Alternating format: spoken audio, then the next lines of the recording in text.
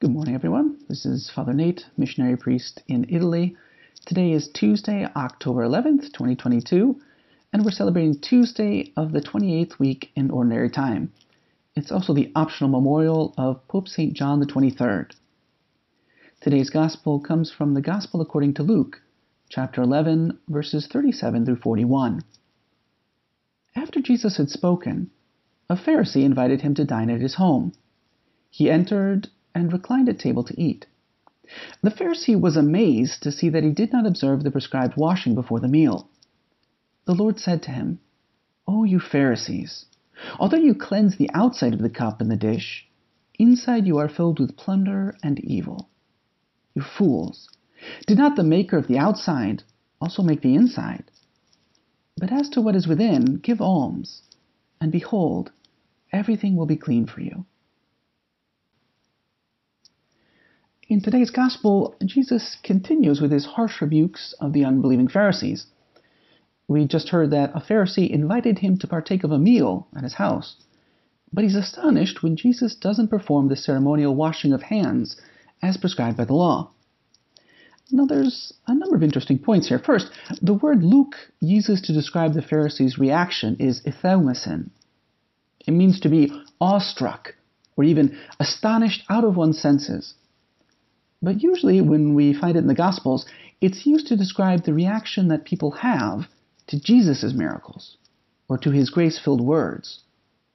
And this helps us see just how backwards the Pharisees have understood things. We know that rather than rejoice and be amazed at the miracles, they attribute his works to the devil.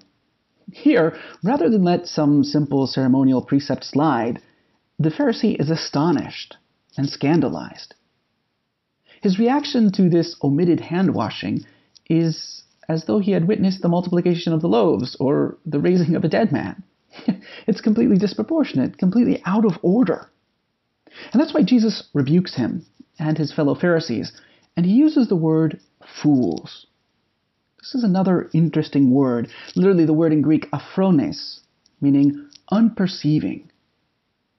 And a lot of concordances or dictionaries of the Bible will tell us that it's the person who fails to see cause and effect relationships. People who are willfully ignorant in understanding what gives rise to certain effects or consequences. In other words, they're a person who lacks perspective. Because they lack perspective, the Pharisees here miss two key cause and effect relationships. First, they don't see that Jesus' divinity and his holiness are the cause of his miracles. But second, they don't see that their views and their actions have made them hypocrites, whose exterior appearance might be pious and holy, but internally they're very far from God.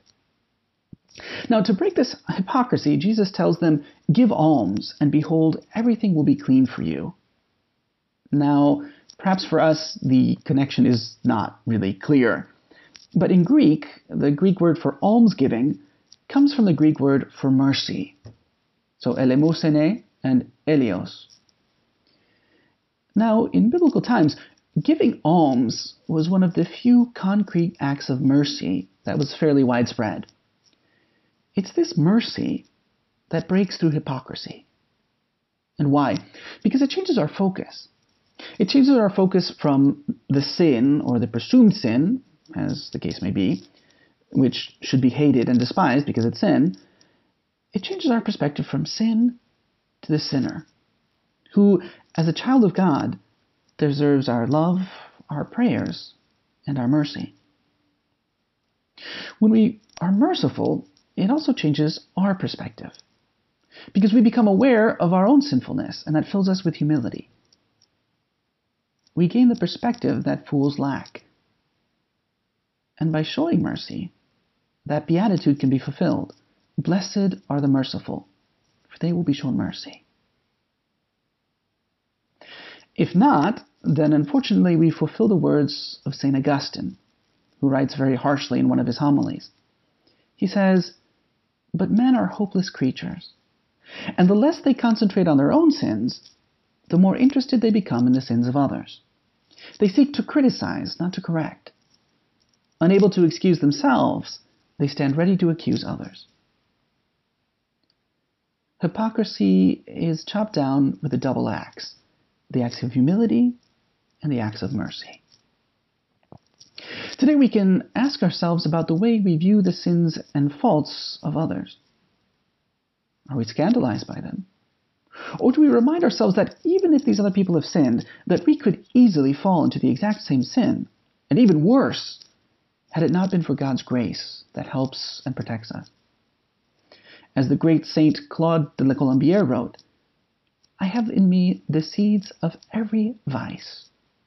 There is not one that I am not capable of committing. Only the grace of God prevents me from falling into the abyss." How humiliating this is. It is a thought that should make even the holiest souls ashamed. Think about it. I have in me the seeds of every vice. There's not a single sin that I am not capable of committing. We should also ask ourselves, do we seek to do good, to show mercy to those around us, just as Jesus accepted the invitation to dine with the Pharisee, even though he clearly knew what the Pharisee's intentions were? Today, let's ask through the intercession of Mary, the Mother of Mercy, and Pope St. John the 23rd, for the grace of humility and the grace to be merciful, knowing that these are the graces that keep us far from the path of hypocrisy.